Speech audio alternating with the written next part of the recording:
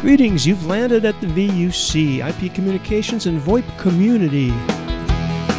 We would like to thank Simwood.com for their support. Simwood can turn you as a developer into a telco. Our hosted PBX is from OnSIP.com, and you can go to GetOnSIP.com for a URL people can click to call you. We've been privileged over the last 5 years to be using the best conference bridge on the planet. Yes, I'm talking about ZipDX.com, full color, full featured, full HD conference bridge. Our website, vuc.me on the webs, hosted by Bluehost.com. And our worldwide local rate dial-ins are from Voxbone.com. All right, thank you, Michael. And a nice graphic, don't you agree, Peter? That was great. Our guest will talk about that in just a minute. A couple of events we need to bring you up to speed on. Camellia World in Berlin, Germany in May 27th. Wait a minute. We are May already, so just in a couple of days, really. 27th to 29th. A lot of us will be there. I think Tim's going to be there. I think the Wire guy is going to be there. Well, I mean, a bunch of other people are going to be there, and it's a great event. It's a lot of fun. And, oh, yes, James, maybe Andy, lots of the VUC people. The next one is in June in Lisbon, Portugal, 13th and 14th of June. It's Tad Hack. And, again, you'll meet some of the same suspects. The usual suspects will be there, and also other people, new people that you maybe haven't met. So if you're in Europe, go to one or both of those. Just a quick comment that Astracon, of course, October 13th to 15th in Orlando, Florida, and we'll be having more news from them. Ironically, the film strip is covering the dates of GlueCon, but I know it's in early August, right? So August 3rd to 6th. Thank you, Michael. August 3rd to 6th. And Michael's going to take over now because obviously I have not had enough Chardonnay. We'll fix that immediately, but while we're fixing that, get Michael to introduce our guest. Thanks for arranging this, and thanks for doing all you do, Michael. You're doing a great job. Oh, well, thank you, Randy. And hello, Peter. It's nice to finally meet you. I have experienced the efforts of the results of your efforts for a long time, but we've never met. I feel like a magician talking to somebody from the audience. We've never met, have we? No, it's good to be here. Thanks. So Peter is with And Yet, but before we get to And Yet, let's actually start back in the beginning, because our common first question here at the VUC is to find out what was it that drew you into technology in the first place. It's finding out a little about the person, and then we'll move on to the company. Well, I guess I started getting into computers back in junior high school, probably, taking some little programming classes, BASIC and Fortran and things like that at the time. I sort of did some of that for a while, and then had a bit of a university. I didn't actually do much technology stuff. I was more into music and studied philosophy and ancient Latin and Greek and things like this. And then I kind of slowly got back into technology. I was working went to work for an early internet company in New Jersey that we did intranets for people. And so I started I worked there really doing writing and editing for the web. This was in the days when there were print materials and we were trying to get them to work on the internet or intranets at the time. Then started getting back into programming there and sysadmin stuff, and we had a small company, and so kind of had to do everything, and that's where I started to get more involved back in technology. That was in the mid 1990s. Cool. It's funny. There's a lot of parallels there. Although my spin tended to. So after that, my wife and I moved to Denver in 1999, and I was a remote worker for this company in New Jersey, which we didn't have nice things like Google Hangouts and WebRTC and Talkie and things like that. So I got a little lonely and went to work for a local company. In the first week I was there, I met Jeremy Miller, who had started the Jabber project. So this was in late 99. I got involved with Jabber. I still run jabber.org. So I really came to all of this voice and video stuff from the IM side back in 2005, after we'd had Jabber Technologies for about 6 years or so. Google released Google Talk. that used XMPP, Jabber XMPP technologies for the signaling. So that's really when I got more interested in voice and video, was when Talk came out at that time and started helping to define the jingle specs, the voice and video goodness that we use today. Cool, cool. And so how do we make the leap to and yet, or what were the origins of and yet and your coming to them? Well, and yet started by Adam Brault, and he started it as just by himself and has slowly bootstrapped it. So it's we have about 35 people at this point. Really three different things that we do. One is a security team. We have a security team called Lift Security. They do security penetration testing and audits and things like, for GitHub and companies like that. We have more of a group that does JavaScript, Node.js, scaling, ops, things related to high-scale JavaScript, both front end and back end. And then we have the Talkie team. And all of those teams use some common folks in the company that know a lot about design. So we're not just developers. We like to have a lot of design flair to the things that we build. So we have a few folks on an internal design team as well. Talkie came out of work that we did back in 2012, I believe it was, for AT&T. They were getting interested in this emerging WebRTC stuff, and we built an early SDK for them called att.js, still out there on the interweb somewhere, and AT&T has recently sort of relaunched that. Out of that came some early experience with the web side of WebRTC, which we're very passionate about making things easier for web developers to use. And that was kind of an early demo of that. And we built something called Conversatio, which then morphed into Talkie. And it's a way for us to learn about these technologies, but we also use it ourselves, right? So we have a distributed team, people all over the world, have an immediate video chat and something that we don't have to set up and things like that. And so we use Talkie all day long, really, for our team internally. Yeah, and Talkie, my first encounter with Talkie was early in 2013 when Andy Smith and I had a little play with it.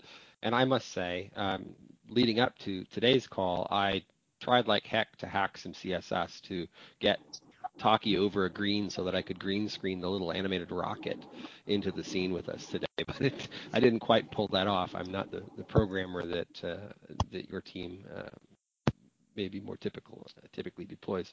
But Talkie was great.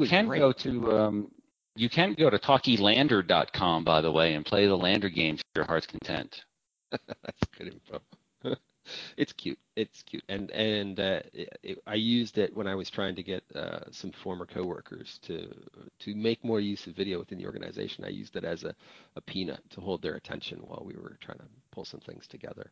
But there's a lot of news, right? Like Talkie has gone on, and it's not static. You're extending it. You're doing things with it. What's new in that front? Well, so Talkie started kind of as an experiment. Hey, there's James in the car on his car phone. So Talkie started with simple WebRTC, which is a library that we've built we're trying to make it easier for web developers to actually get stuff done and use these technologies. We're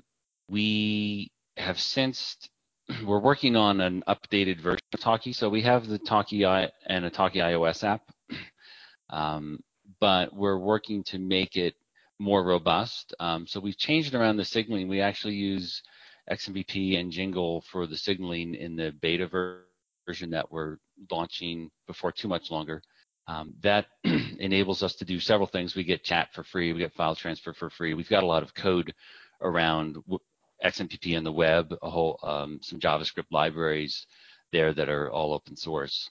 So we have obviously I know a lot about XMPP as well because I've wrote all the specs for it all over the years. So we have a lot of code and protocol extensions there that we can just reuse and makes it easy for us to add new features. So that's a lot of what we've been trying to do is make it more extensible and also to have some different interaction models. So, there's the Hangout model where everyone has video. We have customers who are interested in maybe audio and screen sharing or sometimes even just audio and text for customer service applications. So we test the different media types and do that in a flexible way. And so that's a lot of what we've been doing is building out the architecture for us to do that. On the video side, we're using the Jitsi Video Bridge, which we like a lot, and obviously I've worked with Emil and some of the Jitsi folks over the years through IETF and open source efforts. So we use the Video Bridge for scaling some things up. We're very interested in some broadcast scenarios, building something similar to Hangouts on Air that we're using here. For some more broadcast kind of like e-education things. There's a lot of interest that I see in WebRTC to build different sorts of experiences than folks have right now in some of the online education systems. Switching easily back and forth between a large presenter mode and then peer learning where we break into small groups and bring people back. Those sorts of things are not so easy in some of the that people use for this stuff, but we'd like to make it easier for folks to build that kind of application. So a lot of what we've been doing is on the architecture side and putting a lot of that groundwork in place so that we can now build a lot more interesting applications with the underlying technology. And how's it been received? I mean, Talkie as a project is interesting enough, but how does that go forward into the market for and yet? I mean, have you been getting traction? Do you have, is the customer base growing? Are you getting, what's happening there? Yeah, so we haven't strongly pursued it as a product to date. We do have some customers who use it on premise. They like the interface, but for security reasons, they want to be able to run it behind the firewall. So we have an on-site version that folks can use, and we've packaged up for that purpose. We haven't really pushed it too strongly from the on-site stuff yet, in part because we're more of a consulting and custom development shop, or have been to date, and making that transition to a product company can be interesting, obviously, and we've kind of cobbled together some investment of our own in the technology, but since we don't have investors, we're a bootstrapped company, some of that investment goes more slowly than it would than if we had, VC money or something like that.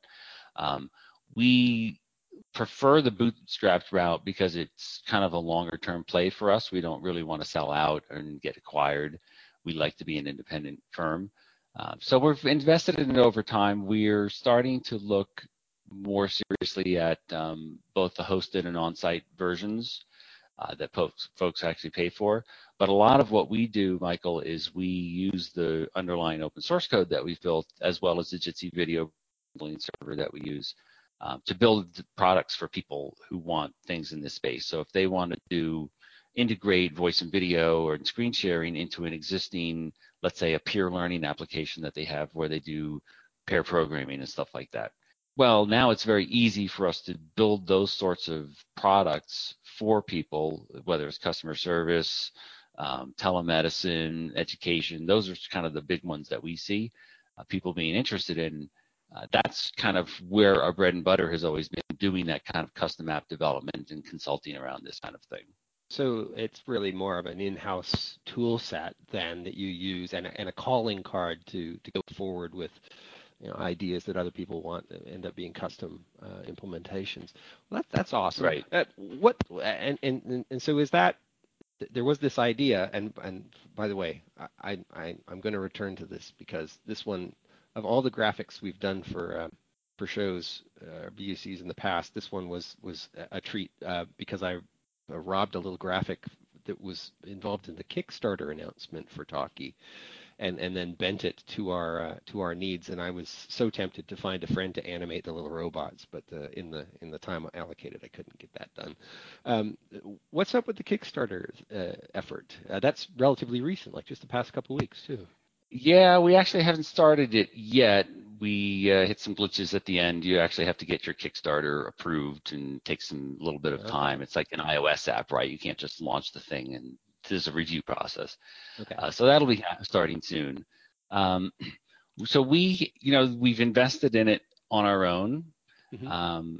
We'd like to bootstrap some more investment in it, and since don't have investors and don't really want to be taking VC money or angel investors and things funding some further development would be the right way to do it. So some of the things that we're interested in building out, we want to do some more of these broadcasts kind of scenarios where we could maybe have 100 people that we could broadcast out to on the audio side, and then maybe have one or two presenters, kind of the same sort of model that we're looking at here. We have some folks who are very interested in this, some of our existing customers who want to do online coaching, training, e-education, those sorts of things. So we'd like to be able to build out some of that. We'd like to be able to do recording, so that for company meetings and things like that, or a Hangouts on air sort of scenario, I could record it and then I could have that video available, and we could do that on the server side so that we don't have to record it on someone's machine, that sort of thing. So broadcasting and recording are two of the big ones that we'd like to have a little bit more money to put into as an investment, and get our iOS app to support that stuff, and maybe build out an Android app, or some native apps for Mac and Linux and Windows and things like that. So those are things that we've had people ask for. We've added some features that folks have asked for. So now we have text chat and larger meetings we can support with the video bridge, helping us out as an SFU in the middle. We can do 15, 20 people at a time. So that's great, but we'd like to really pursue in some of the broadcast and recording scenarios, and having some further money that comes in, and also kind of building the buzz around it, right? That, hey, this is an alternative platform in case I want to be able to run it myself, because we're trying to make it so that all these components are open source and that it's something that you could run on your own if you wanted to. And we have to do some packaging and documentation and things like that to make that easier for folks. And, all that stuff takes time and effort to getting a little bit more interest and investment especially from folks in the indie web community who really like that sort of thing. It's a lot of those folks maybe aren't so comfortable using Skype or Hangouts from big companies. They like to use things that they are independent companies or things that they can run on their own. Yeah, boy, do I know that. We now have within ZipDX a private Jabber server that we just use internally, because it happens that one of our devs is really into having total control of critical infrastructure. So I'm just looking at some notes here, and clearly, hey, early days of Jabber and XMPP. This is all really that stuff you're very experienced in. Do you have any opinions on ORTC and how the next generation of WebRTC is coming along? Yeah, I'm excited about ORTC. We actually use something kind of similar in a way in the next version of Talkie, because we don't use the SDP directly. What we actually do is convert SDP into Jingle, which is the XMPP extension, and then we JSONify that thing, and it gives us sort of an object-oriented model for things. And so that actually, what we've been doing there maps very nicely into ORTC. Obviously, it gives you a lot more fine-grained control over things, which our devs get excited about, because, hey, now we can do more interesting things. From the developer experience perspective, which is very important to us, we will be building that ORTC support into simple WebRTC so that you won't need to know as a web developer that you've got some of that power underneath. We wouldn't necessarily expose that kind of. I am excited about it from the developer perspective. I think it's going to give us the ability to build things more easily than we can right now. And so we're definitely on board with the ORTC, and we'll be supporting that in our libraries. Do you think that removes a big roadblock from sort of, because there's been talk, a lot of anticipation of, any web dev anywhere is going to be able to deploy voice and video. It's going to be easy, but in reality, it hasn't been easy. We're chasing this dream still, and we're a few years down the road already, and some of us are maybe a little frustrated that it hasn't been easier than it is. Is this a step then, particularly as you guys wrap it into libraries, is that a step in the direction of your average web dev being able to jump on this stuff without having an associate who's also a telecom developer, et cetera, et cetera, et cetera? Okay, so there's the rub, right? So it's going to be easier for people to build prototypes. And that's something that we're trying to do, is make the libraries out there available so that, yeah, you can get something up and running. We were working with a customer recently who does some online coaching kind of stuff. And yeah, they were able to get pretty far using simple WebRTC, which is the library that we have. They didn't know anything about the fact that they needed to run a turn server. And so sometimes things just wouldn't work. To get it to the point where now they want to make a more robust service. So this was kind of a prototype or an alpha that they built. Now they want to figure out whether this is something that potentially they could roll out to their customers. Well, now they need some help, right? Because they don't know anything about turn. They don't know anything about scaling it up, and things would fall over because they were using full mesh for the video. Why isn't this really scaling very much farther than 4 or 5 people? Well, let's describe to you, you might need a piece in the middle, like the Jitsi video bridge that's going to act as an SFU. Oh, they're kind of interested in recording. How would that happen? Well, you've only got a full mesh there, right? And so how are you going to do the recording? All those sorts of things are difficult. And I don't personally see them becoming a lot easier anytime soon. Unfortunately, right? It'd be great if these things were really easy. So although we've put a lot of work into the developer experience and trying to make it easier for people to build this stuff, I think to actually deploy robust applications it's just too hard, right? There's just too many things that we know about, you guys know more about than I do, to make all this go. So I do think that there's been somewhat of a democratization of the development around this, and that's all to the good. I think there's kind of a limit, not based on what we can do with the front end libraries, but just the back end infrastructure and being able to monitor that and knowing what to stand up and what ports to run your turn server on. All that kind of stuff is just not very unfamiliar for web developers.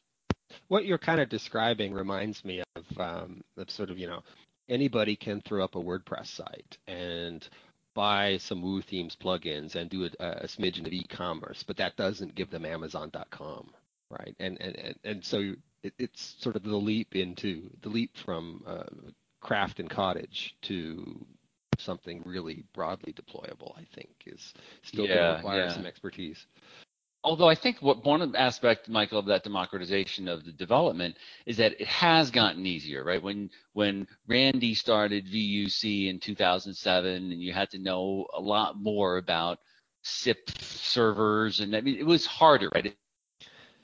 And I think part of what's happened because of that is it's become easier to build applications. And so what I'm seeing a lot of is that we don't really have these general purpose sorts of applications, even something like Jitsi on the client side, right? Before they did the video bridge. Hey, we'll have our soft client and everyone will use some generic soft clients. That's not where things have gone. Where things have gone is because of the democratization of development, both on the web and on mobile.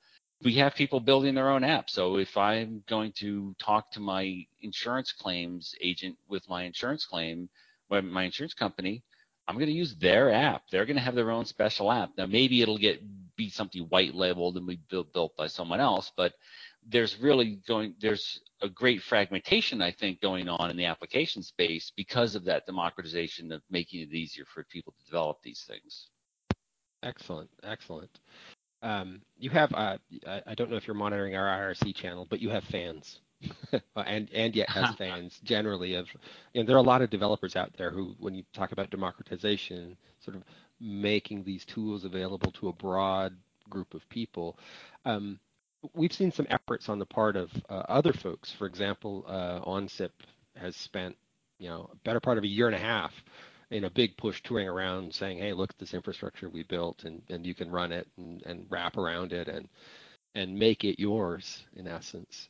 I'm curious just how the dev community is receiving that, and whether we're seeing new ideas, because it seems to me the ideas you've listed so far, the telemedicine and this sort of stuff, these were kind of already things the Polycoms and the Ciscos of the world kind of had some hooks in, but have you seen anything novel and interesting coming out that's maybe enabled by people who weren't in this space already? That's a good question, Michael. I think that if you go to the WebRTC expos and stuff like that, it's still a lot of folks from the traditional telecommunications community. I don't think we've really touched a chord yet with your average web developer. Now, part of that might be some of the browser issues, right? And so, well, it's only going to work in Chrome, Firefox, and Opera, and I don't really have it in Safari and IE yet, but there's sort of workarounds for that. You can do some plugins, and Temesis and folks that have plugins for those sorts of scenarios. I don't think we've really made things easy enough for the typical web developer yet. And so, yeah, we've seen some interesting things. You know, I know there was an event last year that Chris Kernke and put on at Google and in San Francisco, and some of the folks from TalkBox were showing some neat little applications. And of course, there's Tim's little pet, check on your pet application. Of course, we always have to mention that one. But I still don't think we've quite made things easy enough in the sense that, for for non-media applications, we've got very easy to use JavaScript frameworks. There's React and, things like that really make it easy for folks to build stuff. And I don't really think we're quite there yet on the media side. Even to build kind of prototypey things, it's not quite ready for prime time. That's my feeling. And so it's your typical web dev. They just want that little thing where they've only got a couple function calls to make and good things happen. And we've tried to do that with simple WebRTC, things like that. I just don't think that we've either shown folks those sorts of applications yet, or that they really know as a broader web community that things like that are available. So we're going to have, what you're saying is we're going to have another round of WebRTC conferences and growing WebRTC presence at the HTML5 conferences, and you guys hosted your own conference, which I thought was novel when it first happened, and so there'll be more of that before we actually see the big impact that we were all expecting. Yeah, we're actually talking about bringing our little conference back later this year, but the real-time conference. So that's a lot of what we were trying to do with that, is cross-pollinate folks who know about telecommunications and media and video and messaging, things on a high scale there, with web developers, because web developers have been in a separate space, and trying to bring those communities together, putting your peanut butter in my chocolate or whatever. And it's still, I think there's still a lot of work to be done there. I just want to kick in there because I've been spending the last few months working with web developers, and I don't think it's complexity per se. I don't think it has to get any simpler, because if you look at the amount of effort they go to get the CSS exactly right, or the behavior right, and all of that stuff, they're not afraid of complexity, but I think it's just somehow, that blob of SDP and that stuff is just so alien and ugly that they just don't want to dirty their hands with it almost. I don't know, but I feel like it isn't just complexity. It's something to do with the way we're presenting the APIs and what we're doing, I think, to some extent. Yeah, you make a good point, Tim. I think we've tried to abstract away from those things with our simple WebRTC libraries, and I think that ORTC is going to get us farther down that path, because it's going to be more object-oriented. You're totally right. No one wants to look at I think also, Tim, though, that there's some of the interaction models are maybe not as familiar to folks. Like, what do I actually, we know they've used Hangouts and Skype and things like that, but to make more novel use of something like audio or video in an application, I don't know. It seems like it's a little bit unclear to folks. Well, what am I actually going to do with this? And the when you're on video, it's a very kind of blocking, or audio. You're doing something and you're very much immersed in it, and those have traditionally been very immersive applications. To sort of have that be on the side or mix it in a little bit is not really clear to me, and how you really do that in a productive way. You know what I'm saying? Oh yeah, and I think you're right. The interaction model issue is very definitely something that people need to work on. But I think there's an initial resistance even from the designers to get into that space, because somehow it feels too alien to them. And I think that the real-time conference and stuff like that, and being present at HTML5 conferences is great, just to kind of get people's attention. And the fact that Facebook are doing it helps kind of, it's like, well, if they're doing it, then maybe you should. So I think that's helping, but it's not. It is actually surprisingly difficult to get people to kind of engage with it. Well, even the things like the WhatsApps and the Facebook messengers and stuff like that, those are communications applications, right? It's not like I have an e-commerce site and I've got a little something on the side where we sprinkle in some communications, right? Now there's obviously your little chat things and so on.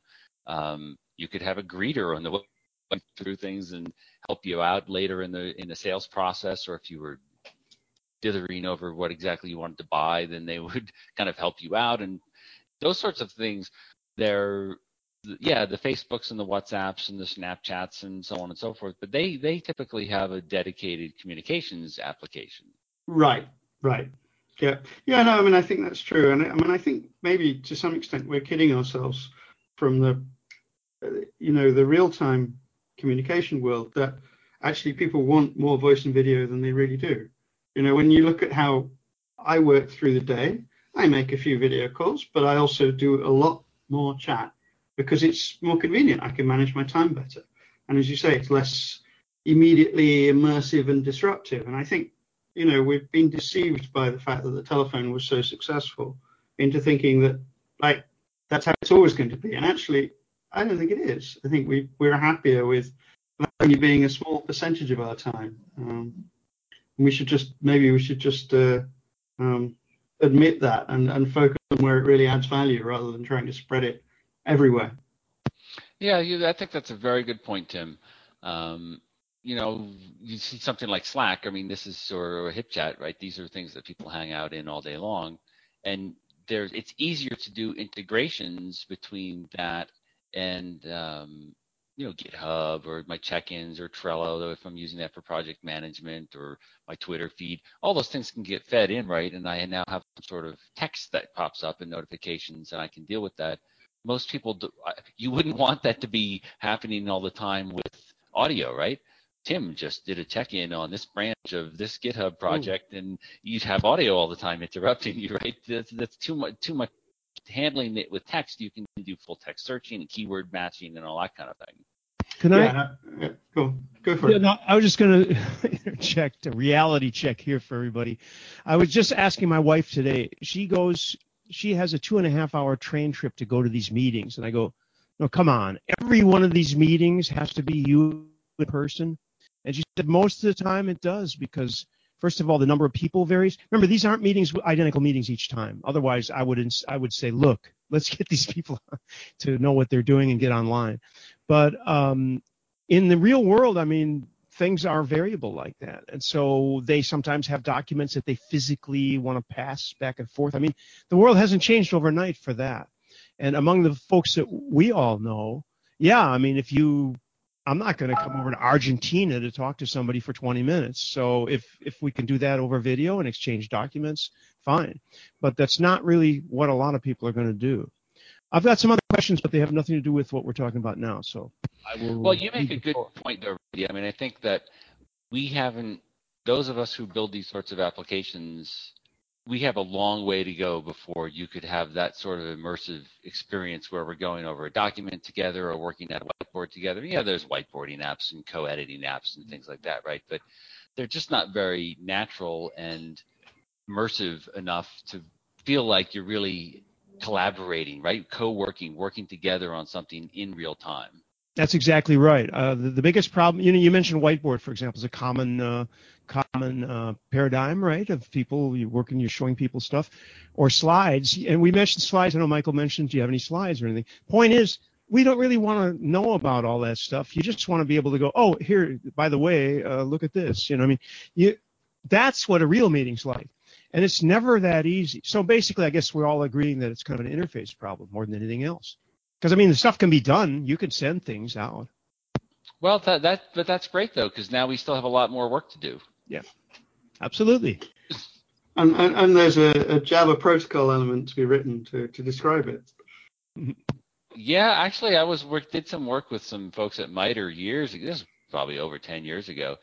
they were interested in something they were calling collaborative data objects, right? So instead of me putting together a PowerPoint, they might want to do, like, let's say, a field exercise and the on the screen, and they would tell the boat to go over here and things like that, right? Working on something in real time. We still don't have any sort of good technologies for this, and I would love to get there, but I think it's going to require some combination of better physical devices, right? So if I've got a whiteboard, I should be able to write on it, and my little pen would move around, and reality interface on your screen, and then you would be able to work along with me, right? To actually co-work like that, we just don't have those things yet, but I think we'll get there. It maybe take a while. Actually, let's see if I can. Wrong color. Actually, I do have that going. Okay, but even, but it's pretty primitive, right? Yeah. Oh, seriously primitive. But even screen sharing, and I'm talking people. When I made that comment, Peter, when you joined, about, look at this. Here's somebody who's been in tech for years, and he actually sounds and looks good. Fact is, even your most advanced. Now, how do I get rid of this?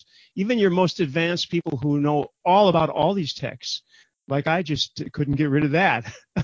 It's the screen share. We've been through this on this conference since we've been doing Hangouts. The screen share itself, which is nothing, right? You should be able to say, okay, I'm going to share a screen. And really, the only way to do this would be if the compute, whatever's running, knew already what you wanted to do. If there was some way you could indicate it more easily, because there's like 6 clicks. You got to choose the screen, what window. I've got 3 screens running right now too, so it would be a nightmare. Wanted to also, in passing, say hello to Dan York, who's with us, and if he gets on IRC, he might even be able to get a word in edgewise. Hey, Dan, nice to see you. Hi, Randy. Hi, Peter. Good to see you. Hey, Dan, how are you? Good. Back to moderator Michael, maybe, to hold things together. I actually had one question tracking back to the discussion about Jitsi. How do you feel about the Jitsi acquisition? Does that make you feel edgy about using it, or are you happy for them, or how does that play out? That's interesting, Tim. I've known the Jitsi folks for years. I probably met them at FOSDEM in potentially somewhere back then. I know some of the folks at Atlassian and HipChat. I think they have a pretty good dedication to open source on this one. I think there's actually going to be some further development that will happen. Like I was mentioning earlier, some of the broadcast scenarios.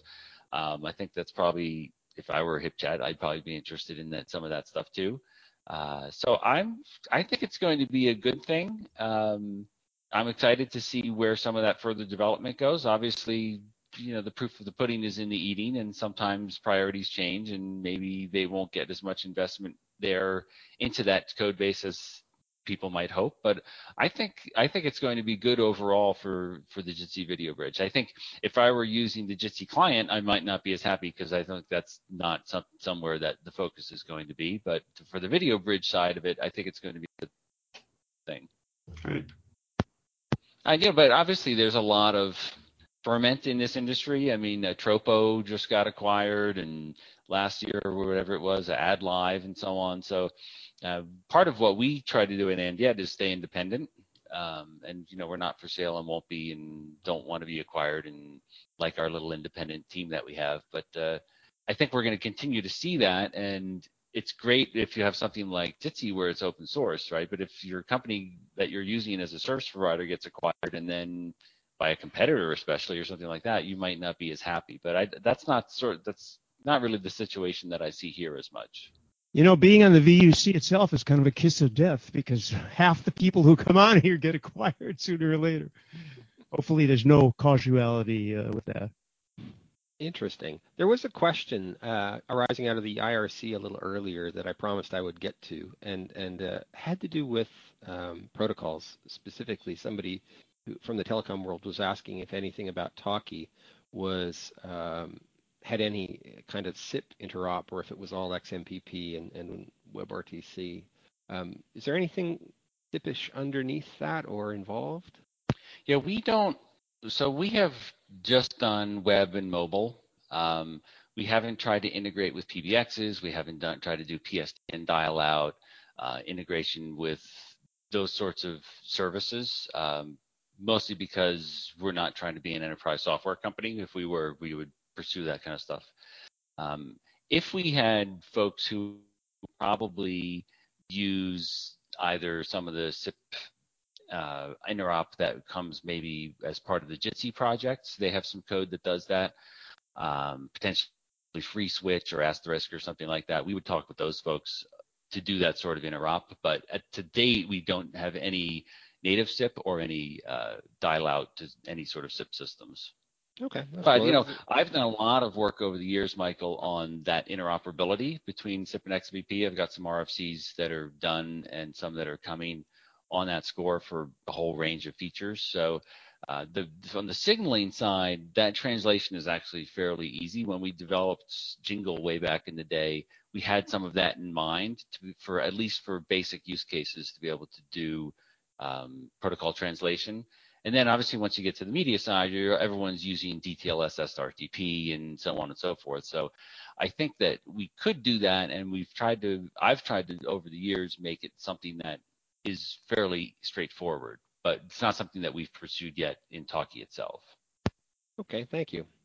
Always to encourage questions from the IRC channel. Also, if there's anybody who's on ZipDX who wants to pose a question, *6 to unmute yourself and step on up.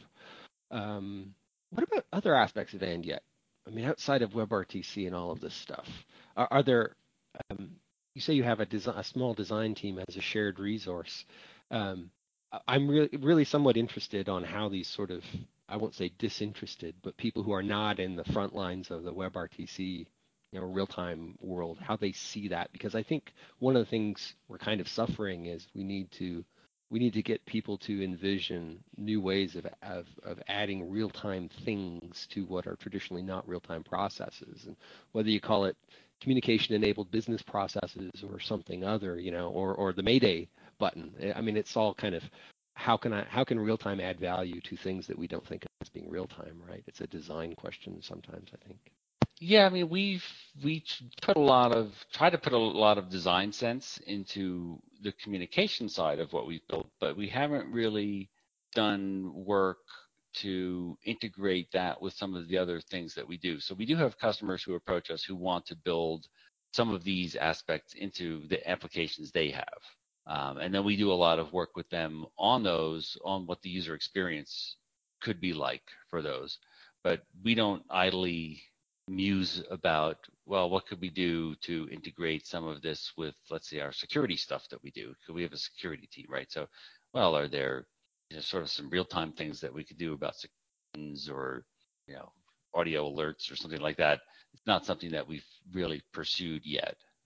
It's more because we're really a custom software shop and consulting shop. We're kind of interested in, and that's what we tend to build and focus on. So for those things, we put a lot of design sense into them from a UX perspective. I guess what I've sort of identified is I think that in the world of design, there's a task that remains to sort of excite some designers about bringing in tools that they haven't traditionally used, and that's still a task sort of before the world to cause this thing to be more widespread. I would think so. Well, that's an interesting suggestion. Is that instead of sort of approaching some of this from the developer side, approach it from the design side. Well, that's I want where give a UX shout comes out from. to Wire and the web app there, because they put a lot of effort into making the web app look the way they want it to look, and then put the communication in, but to support the communication, that it has to look the way they want it to look. And I mean, I know from having watched them at it, a huge amount of effort has been gone into to achieve that. So it can be done. But I know, it's a rarer thing, I'm afraid. Indeed. Yeah, I think there's more experimentation going on there too. I mean, through the Speak.io that came out recently, where you can kind of see who's talking to each other on your team, and then maybe join a conversation. I think there's a lot more work that could be done there from the design side for sure. But I think there's more people starting to think about that as we were discussing, as it becomes easier and to develop this sort of application. Cool. Well, I will ask once again for questions from the floor. We have 12 on ZipDX who we can't see. and a couple I'm not familiar with, and some that I am. So what's next for you? What's the next sort of Well, thing? I'm excited about this kind of stuff we were talking about to really make collaboration. I hate to use the word seamless, but make it more natural, make it a more organic experience.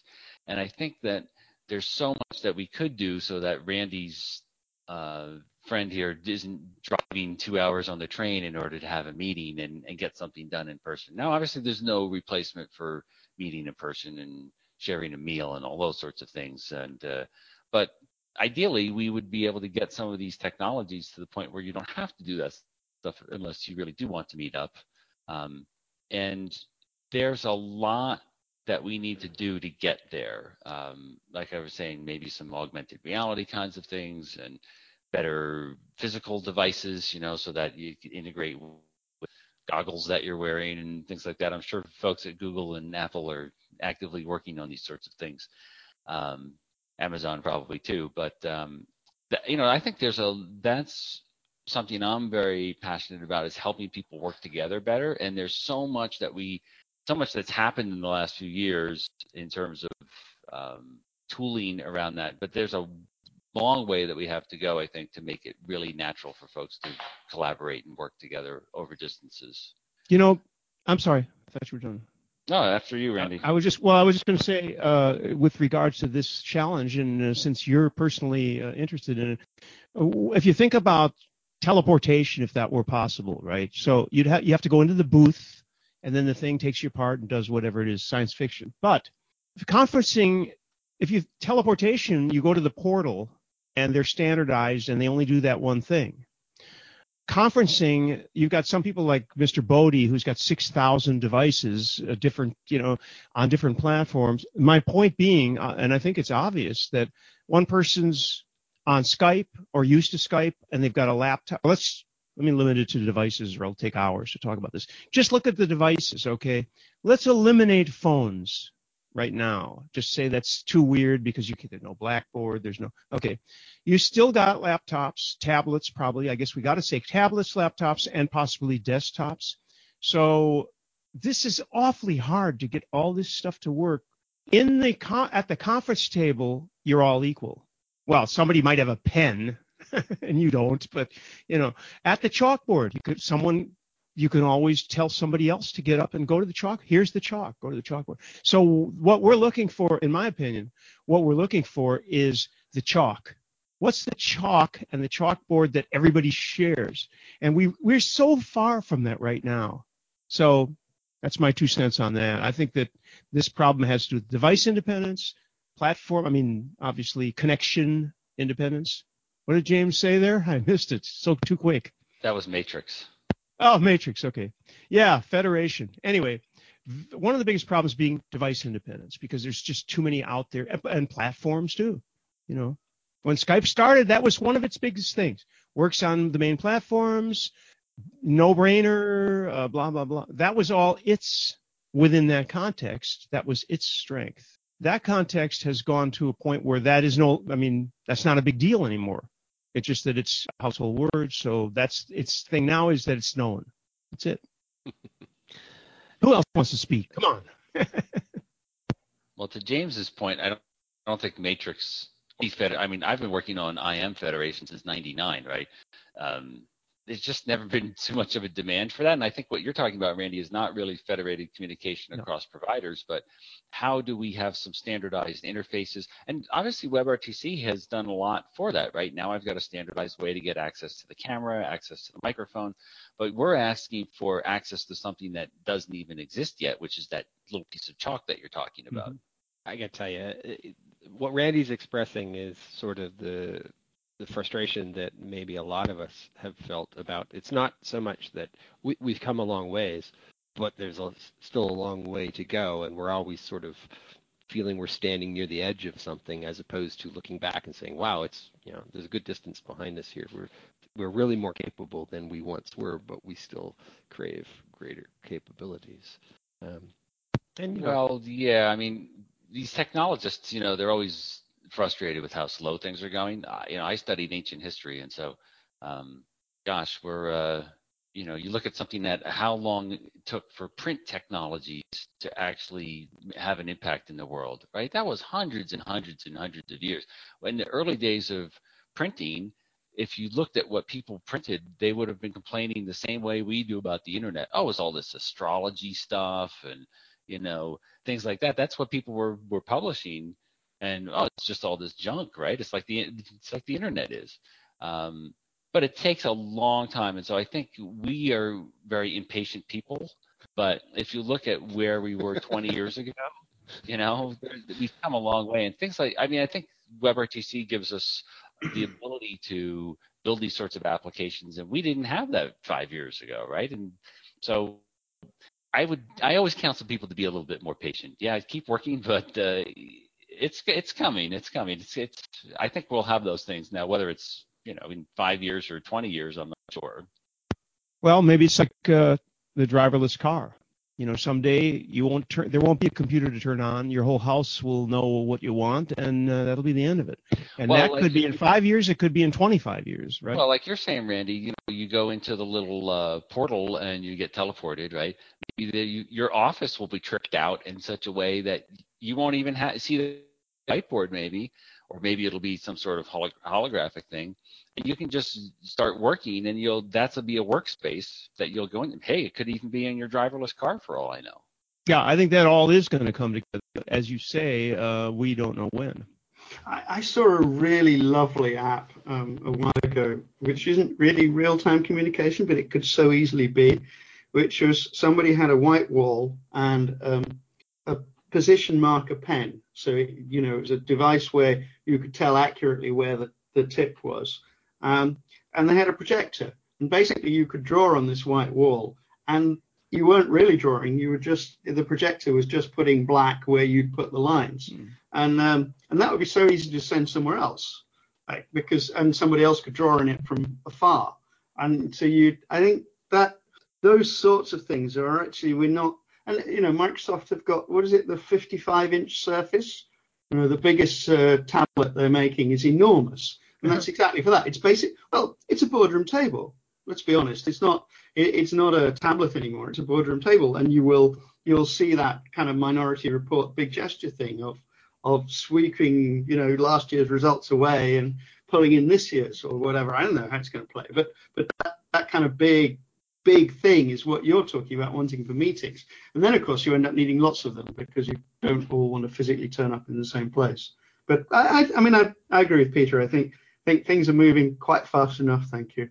And yes, we should see more of it, but let's get the current stuff done, as well.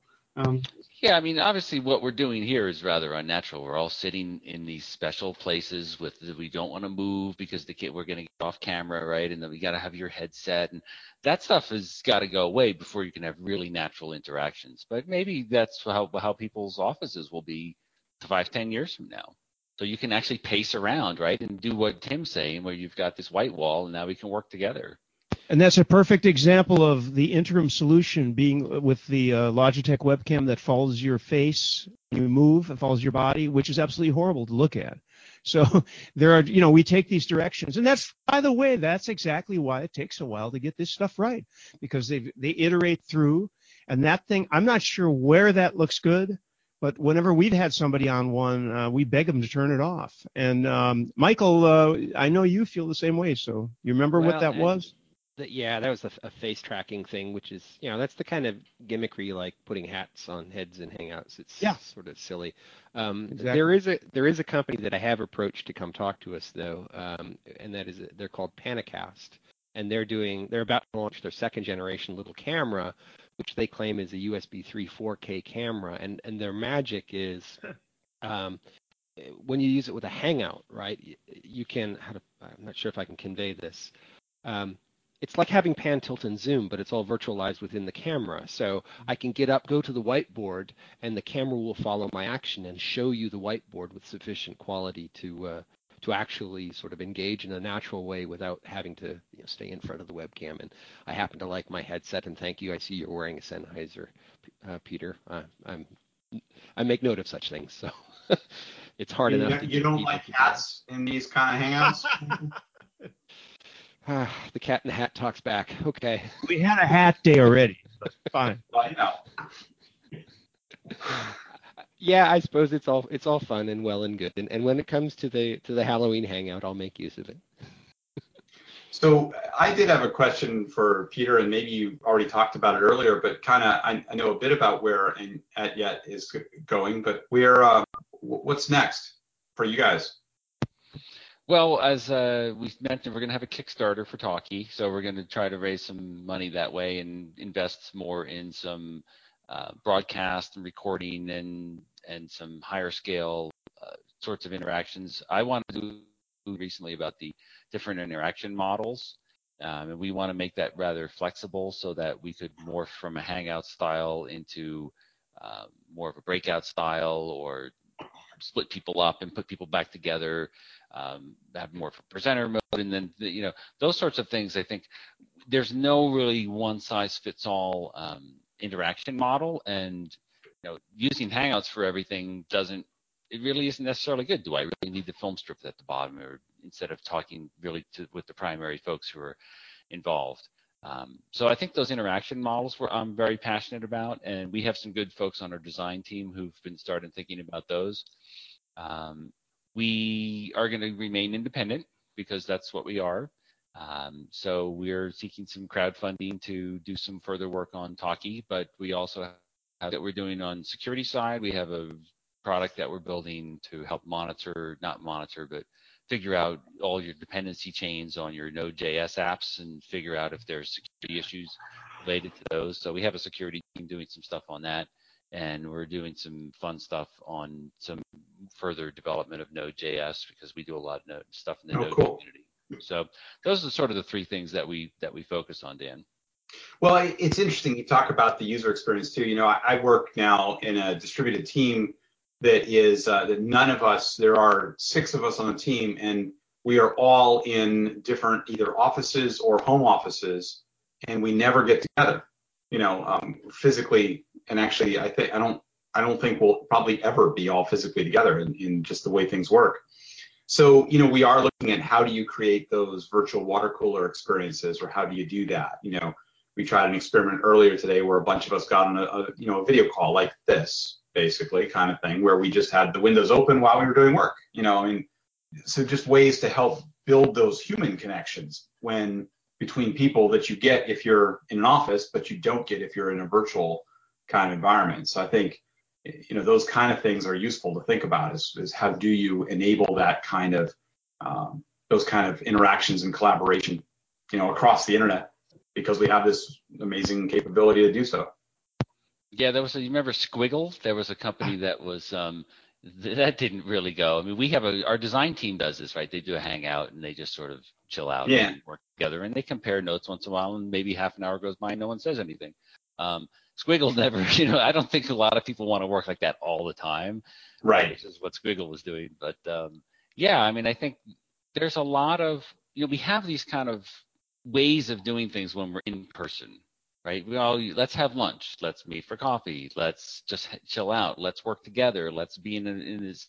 These are things that humans have evolved, for thousands and millions of years, how we actually interact, and transferring some of that into the virtual space. Yeah, there's been all these experiments, right? Second Life and Hangouts, and there's a lot of experimentation that's going on. Some of those things have fallen flat on their faces, and some of them have some limited usage. I think we're still haven't gotten to the point that Randy's talking about, where we've got that chalk that I can take it from you and work together. And so there's a lot that we still need to do there. But that's the fun part. We've got a lot of interesting challenges to try to figure out. Yeah. There's another aspect to this too, which I don't want to abuse your time here, Peter. We're going to be concluding in a second, but just to add to what has already been said, right now I can, and in fact I have turned my camera on and off if I'm taking a gulp of wine or whatever. There are many ways that you can not show what you're doing, for example, and let's face it, that's obvious for obvious reasons, desirable at many times. If you're in a meeting room, the subtlety here is someone says something, one person might be extremely irritated by it or just have some horribly negative or positive, let's face it, reaction to it. So if there's 4 of us sitting in a room, or however many we are now, sitting, if we were all sitting in the same room and somebody said something and Peter said something, there could be like this flush of excitement that went through some of the people or whatever, and you're never going to get that on video. So I'm not even saying you should try or what Node.js is going to do. That's not my point. But the point is that there will always be this difference. In the discussion with my wife, I feel like they should be able to, maybe 1 out of 3, they should just be able to get that group on video, and I don't want to hear about the train. But since the people they're working for are willing to pay the expenses, that's the way it goes. And unfortunately, I don't think in their case they are chilling or having dinner. There isn't that. So this is one of those moments where the technology really should be able to take over. And their problem is, I believe, a lag in the acceptance of the technology, which we could talk about for another hour, but I'll shut up and we won't.